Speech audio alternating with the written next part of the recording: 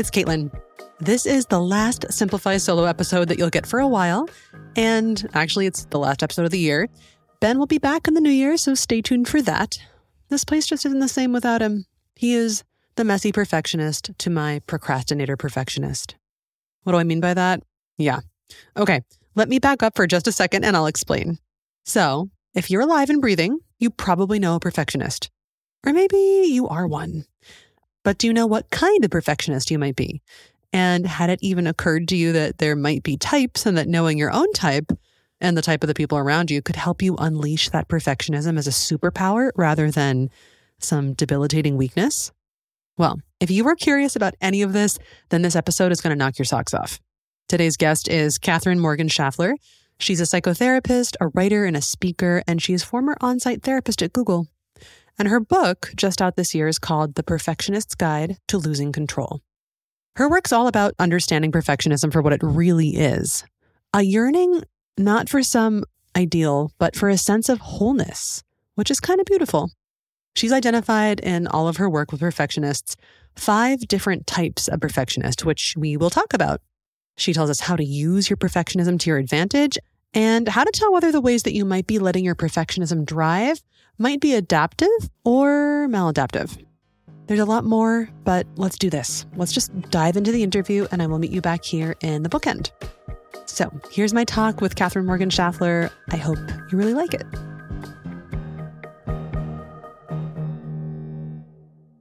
Hi, Katherine. Thanks for joining me today.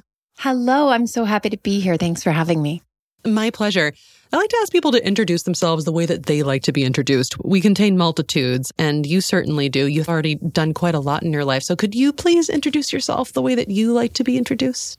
Oh, Caitlin, I love this already. Okay. So my name's Katherine Morgan Schafler. I am a psychotherapist, and I just wrote a book this year called The Perfectionist's Guide to Losing Control, A Path to Peace and Power. I like to think of the intention behind all of those things as this, which is a lot of people suffer. Everyone suffers, but not everyone heals. And I would like to spend my life trying to bridge that gap. I love it. Everyone suffers, but not everyone heals. Beautiful. So a big chunk of your work has been dedicated to perfectionism. And how did you get interested in this topic? I mean, they always say all research is me search. Is that true here too? Yeah, it's true with a capital T. So I got interested in this because I've worked in a lot of different clinical settings. I used to work on site at Google here in New York City, where I'm based. I worked at a rehab in Brooklyn. I ran a private practice on Wall Street. I worked in residential treatment with really young kids in Los Angeles who were neglected and abused and became wards of the state, meaning they were taken out of both their family of origins, family, and foster care because they continued tragically to encounter abuse and trauma. And in all of those different contexts, with all of those different demographics, perfectionism existed in each of those contexts in ways that were not reflected in the current research. And so I started thinking, like, what is going on here? What is the tie that binds? Because I was noticing patterns, and the patterns didn't have a common thread. I was looking for a common thread for many years.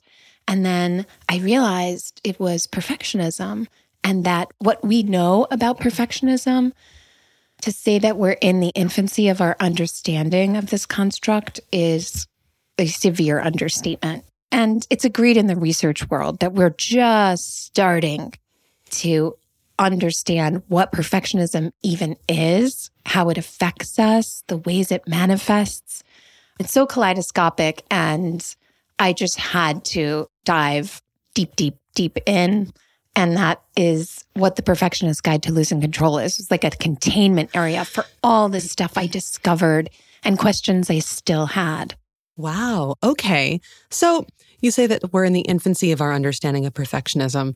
Then what do people, in your experience, what do they usually mean when they say, I'm a perfectionist? Or they use it accusatorily, you're a perfectionist, versus what have you been finding it actually means? Great question. So To answer that question, I have to answer it in parts because there are so many layers to that question and layers to the answer. I think we have this conditioned understanding of what perfectionism is, and that's really a behaviorally based understanding, meaning I am preppy, I am rigid, I am not collaborative, I need to loosen up or lighten up in some way. It's kind of what we've been taught perfectionism is. When people say, I'm such a perfectionist, they're tapping in to a more intuitive and, from my perspective, accurate definition. And I define perfectionism and perfectionists as, it's a unique cognitive capacity. We are the only species in the world that can see the reality laid down at our feet and also imagine a reality which is new and improved in some ways. And the converse too, we can imagine a worse reality. And perfectionists are people who see that better reality and they feel an active compulsion to try to bridge the gap. And if you do that more often than not, you can call yourself a perfectionist, right? So when people say, I'm a perfectionist, we think what they mean is, I want things to be perfect all the time. I want the weather to be perfect. I want myself to look perfect. I want people around me to act perfectly. And I want my day to run perfectly. And that's such an oversimplification of what it is. That's not what perfectionists want. That's not what anybody I know wants. What perfectionists are really after is a sense of wholeness, not flawlessness. When I hear people describe perfect moments in my practice, they are not describing flawlessness. They are describing moments in which they felt connected to their wholeness and the present moment. And when I hear people describe moments of real acute anxiety and fragmentation, they're describing moments that they thought would be perfect, but weren't, right? I got the promotion. This person, proposed, or everything about this house was what I said I wanted. And then I got it and I felt broken in some way. And so they're describing exterior perfection amidst an interior sense of fragmentation. So it's really the opposite of what we think in some ways. And there's nothing more unsettling to people, I think, than that disjunct between expected reality and actually perceived reality. It's so distressing to us. So distressing. And, that's what the whole book is really about. I mean, it's written in the framework of perfectionism. It's really about what do you want as a human being? Just back to basics. What do you want? And then why do you want that thing? Because so much of what we want is what we think we're supposed to want, particularly as women. And then when we get it, we meet exactly what you just described. That sense of wait a minute, that internal collapse of this was not what I signed up for. What just happened? What is happening? What am I going to do about this? And the tricky thing about those moments are that they're usually private and invisible. And particularly in my practice, I've worked with so many high-functioning people, meaning their sense of depression or anxiety is the clinical way to put it, but, just that wandering from true self, you can't tell that that's happening. They're never gonna, not show up for work for 4 days. They're not gonna forget to pick up their kids. They're not going to look disheveled, right? They're extremely high-functioning people. And that is when I think the damage gets compounded because you're but I'm fine, but you're not fine. Intimately familiar with this, yes. I want to get into what healthy perfectionism versus unhealthy is. But before we do that, I think a really interesting part of your book, which I'm sure you've touched on 8 zillion times in podcast interviews, and I know how tiring it is for authors after a while to talk about the same things, but you have this 5 types of perfectionists, which is kind of surprising. I thought 5. There are 5 types, that many. Would you take us through those types? I would love to. So there's a quiz on my website, KatherineMorganSchafler.com, and on perfectionistguide.com. You can take the quiz, and we're talking about a 1-minute online quiz, not empirically validated info here. But anyway, the 5 types are the classic perfectionists. So this is what we most think of when we think of perfectionists. These types all have pros and cons because perfectionism, has its benefits and liabilities. Classic perfectionists are extremely reliable, predictable. They do what they say they're going to do in the way they said they would do it, when they said they would do it. On the con side, classic perfectionists are people who subscribe to the notion of if you want something done well, do it yourself. So this style of engagement doesn't necessarily lend itself to collaboration, and classic perfectionists can be taken for granted a lot because everyone kind of knows that they're going to do what they sign up for. And so this style can have interpersonal difficulties for those reasons. Another type is the procrastinator perfectionist. And this type of perfectionist wants the conditions to be perfect before they start. I think we are all familiar with this. On the pros side, this type is so thoughtful. They can see every scenario from a 360-degree angle. They are really great at preparing. On the con side, their preparative measures can spill past the point of diminishing returns. And it's they never actually execute on the thing that they want to do, right? So their procrastination turns into a real paralysis when they're not managing this type of perfectionism. The counterpoint to the procrastinator perfectionist is the messy perfectionist. And messy perfectionists are in love with starting. They're just what I call start happy. They can start a million things in this incredible way where they don't even feel anxiety in the beginning. But messy perfectionists struggle in the middle of the process, when the middle of the process is inevitably not as perfect feeling for them as the beginning. So this is when you hit the tedium of oh, I need to file this license for my company. It's boring. I don't know how to do it. This isn't fun, Or you get slightly lost and have to kind of pivot. Yeah. Or some cracks begin to show. Perfectionism can show up in a lot of different contexts. So we think about it in achievement-based contexts like work, but it can show up interpersonally too. Messy perfectionists in dating, for example, love the first date, love the second date, love the third date. The fourth date hits and it's this person is chewing so loud. It's they begin to see lots of flaws and that freaks them out. And then they abandon ship if they're not managing their perfectionism well. Intense perfectionists want the end of the process to be perfect. So these are people who are focused on the outcome. And the pros of this type are that they have razor sharp focus. They will get it done. The cons are that they will get it done and focus on the outcome so much that sometimes they neglect their own well-being and the well-being of people around them. The means don't justify the ends, but they do for an intense perfectionist not managing their perfectionism. And then lastly, there's the Parisian perfectionist. And this type of perfectionism is really interesting because it manifests interpersonally. So this is about wanting to be, on a superficial level, the best way to explain it is wanting to be perfectly liked, wanting to perfectly like others, but it's more about perfect, ideal connection.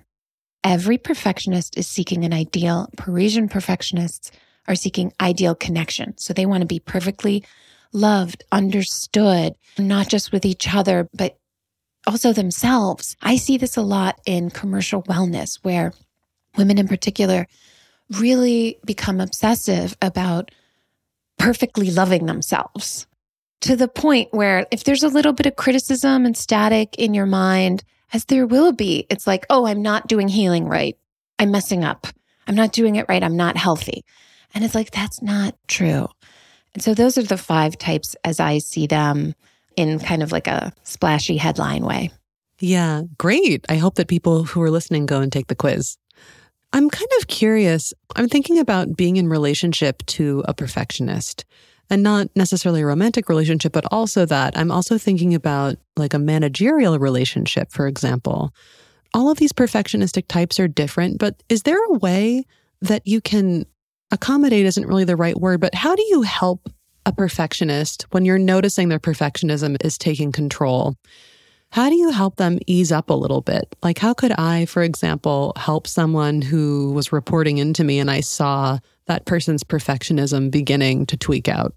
Yes, it's such a great question again. So part of why I really enjoyed identifying the different 5 types of perfectionists are because the purpose of those is to understand where you need help and where you can give help to others. So if you're a manager and you're noticing someone on your team's really procrastinating because they want something to be perfect, understand that's where they need help. We think that where we encounter difficulty is what we need to change.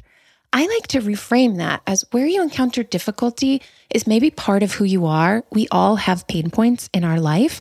And I think it's much smarter strategy to focus on your strengths and seek help with your weaknesses instead of doing this thing that, again, commercial wellness kind of is teaching us we should do, which is to churn all of our weaknesses into strengths also, so we could just be strong and good at everything. Like, good luck with that. You're a human being. You're always going to have limitations. You are always going to have struggles, particularly if you're someone who's interested in growing and developing. A mastery of something is going to make you curious about other things. Especially if you're a perfectionist, your work is never going to feel done.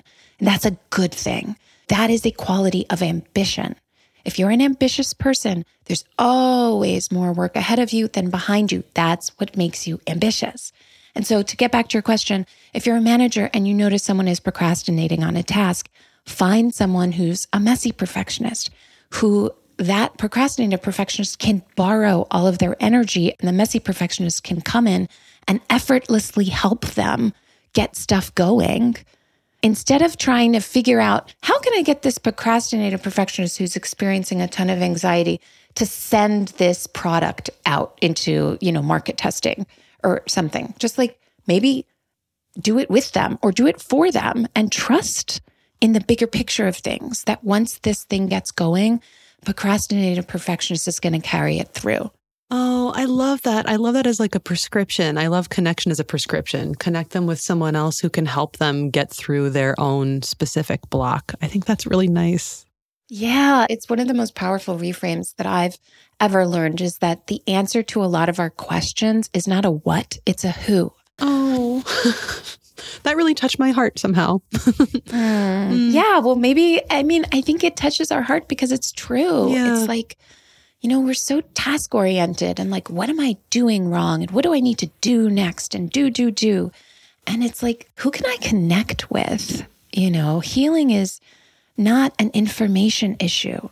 This is really making me think about so much of the dialogue that you see on social media. And in this world of commercial wellness, we talk about perfectionism like it's something unnatural or exclusively bad. But you deliberately say in the book, and you've implied in many different parts of this conversation already, that perfectionism can be positive. Could you take us through the differences between what those categories look like in real life? What does it look like to use your perfectionism to your advantage versus your disadvantage?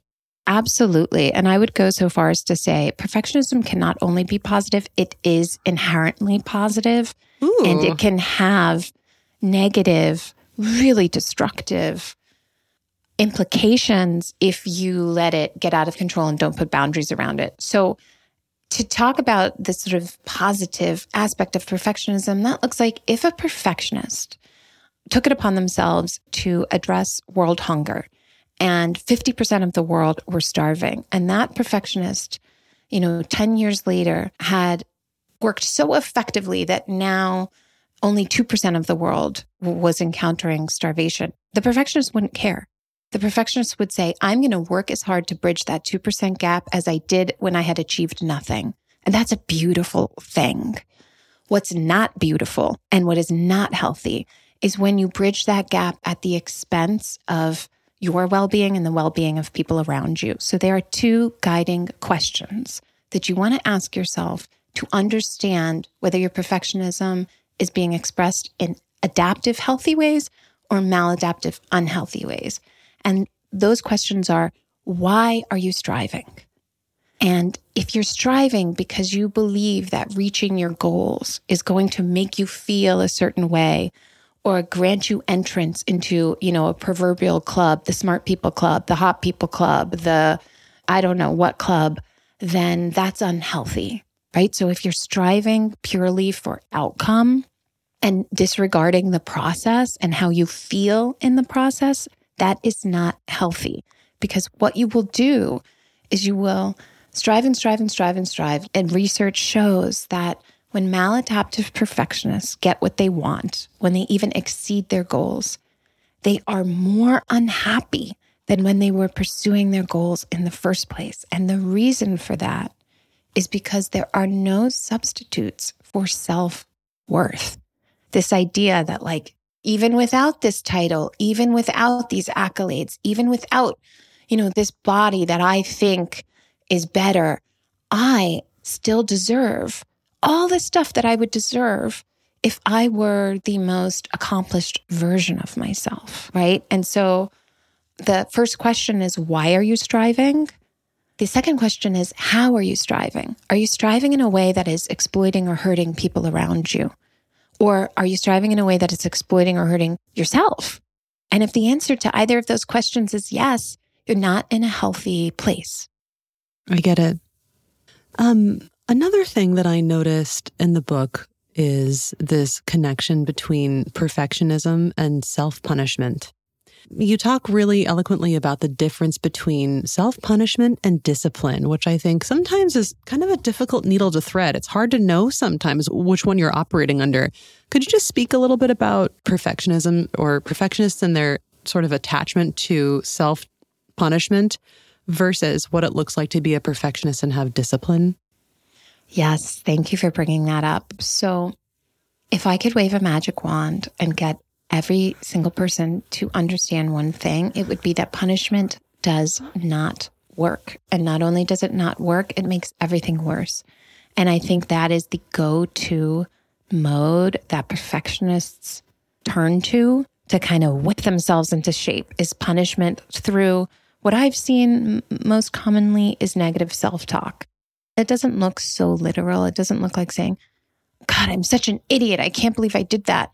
It looks like this kind of sick pep talk with yourself where you're saying something to the effect of let's say you're trying to exercise every morning and you've had what you perceive to be a lot of false starts and you just don't have your shit together in your opinion. You might say things to yourself like, okay, you have been sloppy and disorganized. You're going to get it together tomorrow. Tomorrow is the day. If you don't get it together, what are you doing? Da, da, da, da. And it's sort of like this negatively infused motivation, right? And the question you want to ask yourself to determine whether you're punishing yourself or whether you're engaging in discipline or personal accountability or rehabilitation, punishments are designed to create more pain. So ask yourself, am I doing this to create more pain for myself? Also a good way to check in to see if you're punishing others, which is also not good, right? So a lot of people will punish others by the silent treatment, right? And a punishment is anything that you withhold that you know that you need, or anything that you do that you know is going to hurt you, right? So if someone's trying to lose weight, let's say, and they know that it is going to hurt them to skip a meal, but they do that anyway because they were so bad this morning, and so now they need to punish themselves, right? Or there are so many iterations of this. Yeah, there are. I mean, I was just thinking back to my history with over-exercising. That was absolutely a way to punish myself. I wanted to have a better body. I wanted to lose weight, and I would force myself 5 or 6 days a week in the morning to go to the gym, even when I didn't want to. And I figured out that I was creating pain for myself, and I don't do that anymore. But I think a lot of people under the guise of discipline and doing something good for themselves, that's like their workaround to destroy themselves more, unfortunately. Right. And punishment seeks to lay pain on whatever's already there. And the grand plan is, I am going to heal myself and get my goal by hurting myself. And that's not an effective strategy. Discipline seeks to create structure and teach someone how to rise to the occasion by creating certain time blocks or certain support networks, which it is more likely that that person will achieve their goals, whatever those goals are. Also, good discipline teaches someone what to do next time they hit a similar difficulty, right? And so what that might look like for a child, let's say, is a child took a plate and threw it on the ground and broke it. A punishment is go stand in the corner and sit there for 5 minutes. That's supposed to make the child more miserable, upset. They know they did something wrong. They don't know what it was, why it was, or what to do next time they have an impulse to pick up a plate and smash it on the ground. Discipline looks like saying, it's not acceptable to pick up a plate and throw it on the ground. This is why. Next time that you feel or think this, here's a different thing to do other than pick up the plate and smash it on the ground. Here are some words to use. Here are some body movements you can engage in. And that's really key because people will be like, oh, punishments do work. That kid doesn't throw the plate on the ground anymore if you hit them or if you put them in the corner. No, punishments teach people how to avoid the source of the punishment. They don't teach people what the actual parameters of what you're trying to teach, the values and those things are. So that kid is not going to throw a plate when their parents are in the room, right? But they'll do it everywhere else. So when you feel the impulse to punish yourself, instead of trying to simply repress that impulse and say, don't punish myself, it's much easier to give yourself a road of what to do instead. And what to do instead is practice self-compassion. Now, there's something in me that recoils when I hear that word because it feels like emotional petting. We hear self-compassion and we think we're letting ourselves off the hook, or that it's just being really polite to ourselves, or that it's not taking accountability. And self-compassion is none of those things. Self-compassion is the most effective strategy you will ever learn if you want to heal. And it is not an optional strategy. If you want to heal and grow, you must learn how to be compassionate with yourself. And what that means is that you understand that when you feel good, you are more likely to make better, braver, bolder decisions.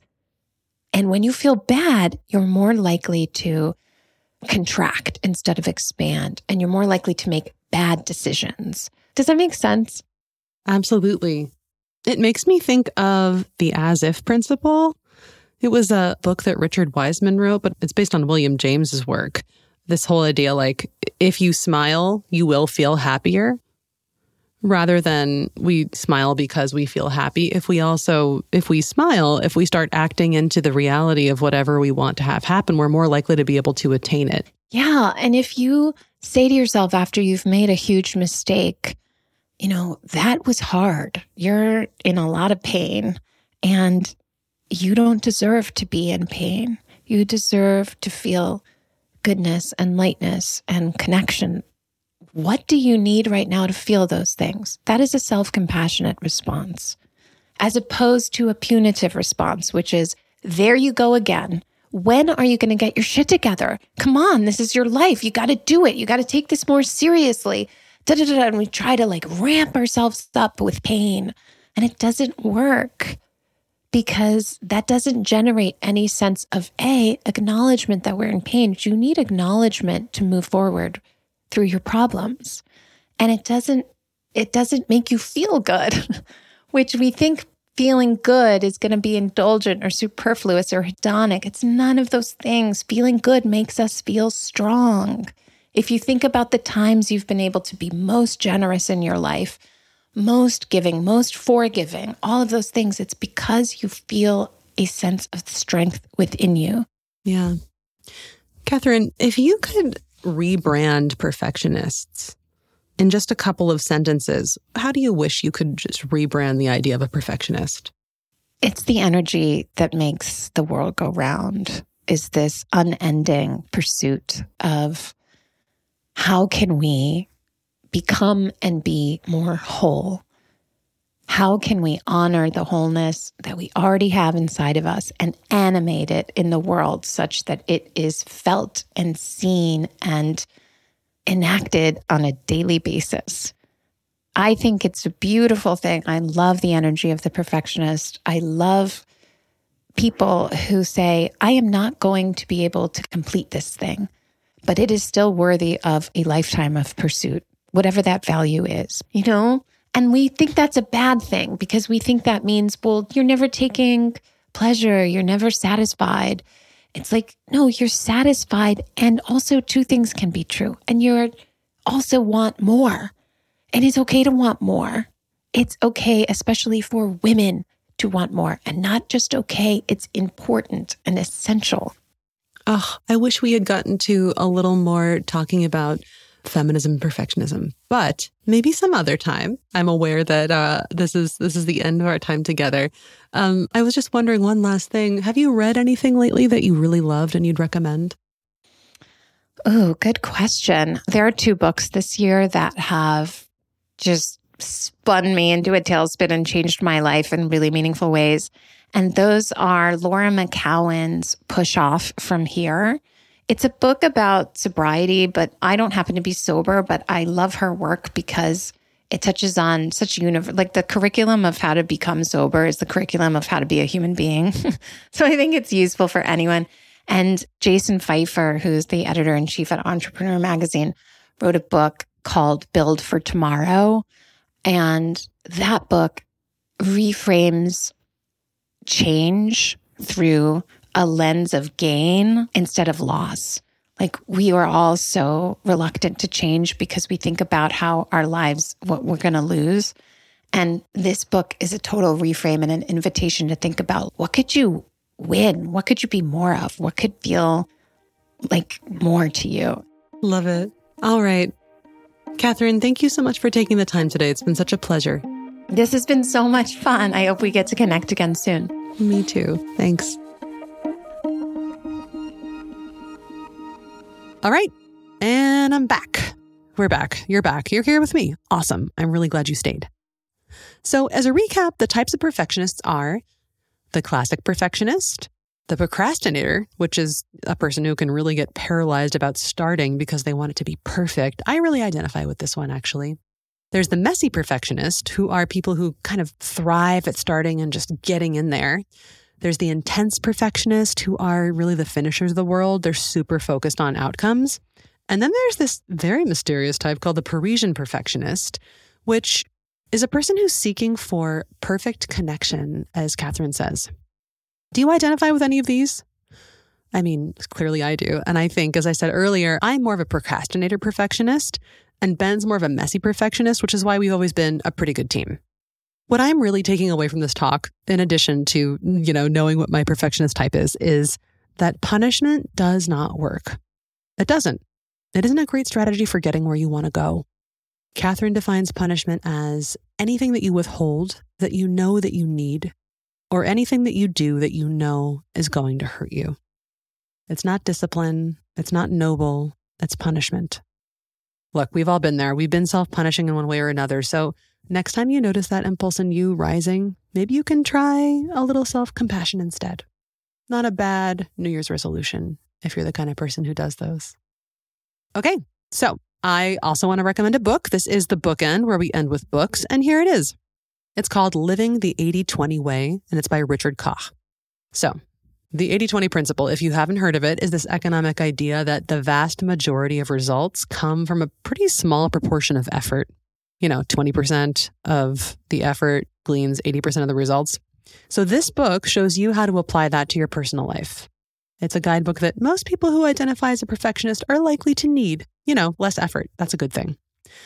I'd say that the book is for anybody who feels overwhelmed or exhausted by their own schedule, or anybody who needs permission to do less and figure out what's really important to them along the way.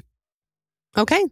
And that's it for 2023, I think. Thank you for this year together. It's been a pleasure bringing you Simplify as always. I feel so lucky to be doing this for the 6th year in a row now. Wow. All right. And you know what I'd love to know? Which episode spoke to you this year? Or in general, even if you have an episode that you love that was not from this year. Which one has stuck out for you? What have you used? What's been helpful? I'd love to hear it. So email me. You can do that at podcast@Blinkist.com. I always love to hear from you. Simplify is brought to you by Blinkist. It's made by us here at Blinkist HQ. If you would like to try Blinkist free for 14 days, you can go to Blinkist.com/friends and enter the code PERFECTION. All right. Simplify is produced by me, Caitlin Schiller, Benjamin Stoller, Maria Levitchik, and Stefan Obadia here in Berlin, Germany. Wishing you a new year with just enough of everything. So, until 2024, checking out.